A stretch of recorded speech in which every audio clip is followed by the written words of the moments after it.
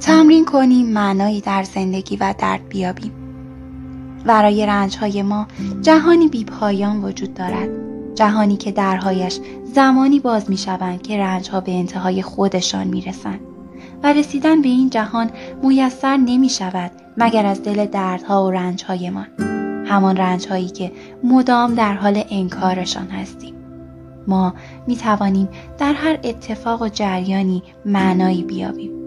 ما آدم‌های عجیبی هستیم. می‌توانیم معنا به وجود آوریم و از دریچه دیگر به اتفاقها نگاه کنیم. زیبایی مغز انسان پیچیدگی آن است.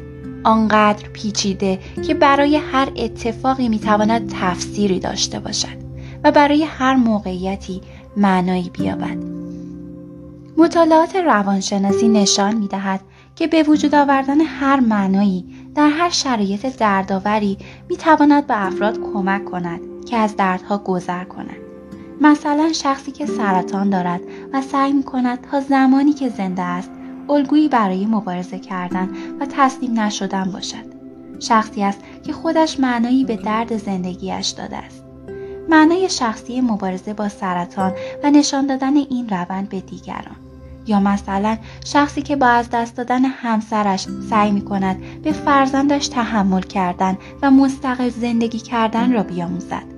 برای زندگی خود معنایی تعریف کرده است که تا زمانی که زنده است فرزندش با این جای خالی کنار بیاید و یاد بگیرد که می‌تواند بدون پدر یا مادر دوام بیارد.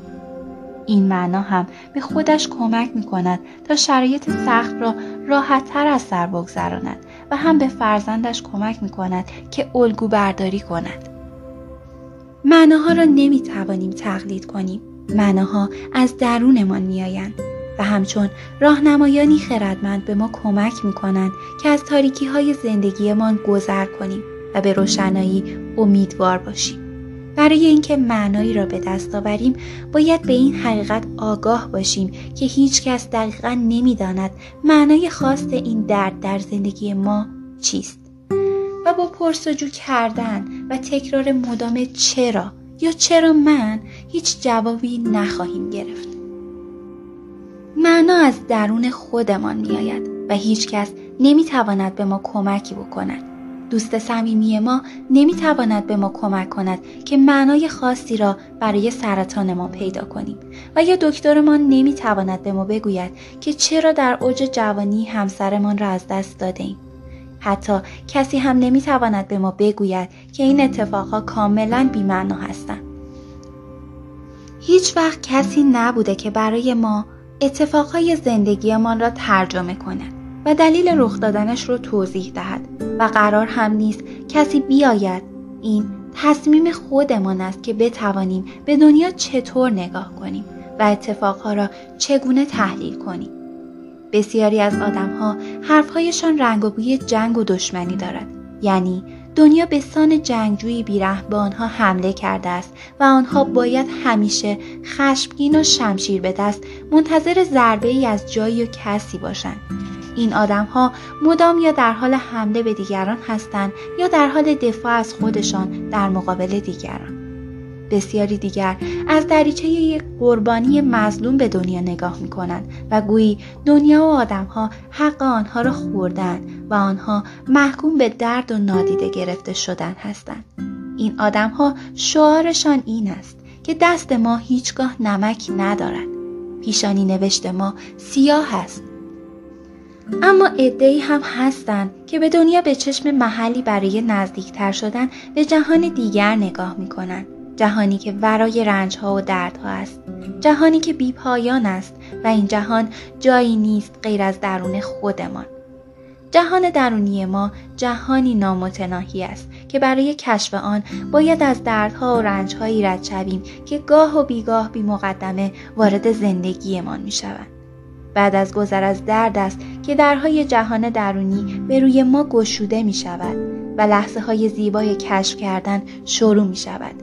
کشف بعد دیگری از خودمان. و اینجاست که اهمیت معنا دادن به رنج‌ها و دردها پررنگ می‌شود. معنا کمک می‌کند که طاقت بیاوریم. در نهایت دردی وجود دارد و احتمالاً دوره‌ای ما را درگیر خودش می‌کند، چه بدون معنا از آن رد شویم و چه با معنا گذر کنیم. دنیا محل رنج کشیدن نیست. دنیا محل تجربه ناپایداری‌هایی از جنس درد و خوشی است. ما در زندگیمان در حال تجربه نوسانی درد و خوشی هستیم و در این فواصل احتمالاً زمانی هم بدنمان آرام می‌گیرد و می‌توانیم آرامش را لمس کنیم. اگر بدانیم که در زمانهای درد قرار است گذر کنیم و از خودمان کشفی داشته باشیم، احتمالاً راحت‌تر طاقت خواهیم آورد و بی‌تابی نمی‌کنیم. اگر دوست داشتید معناهایی برای دردهایتان بیابید، کلمه چرا را از ذهنتان پاک کنید.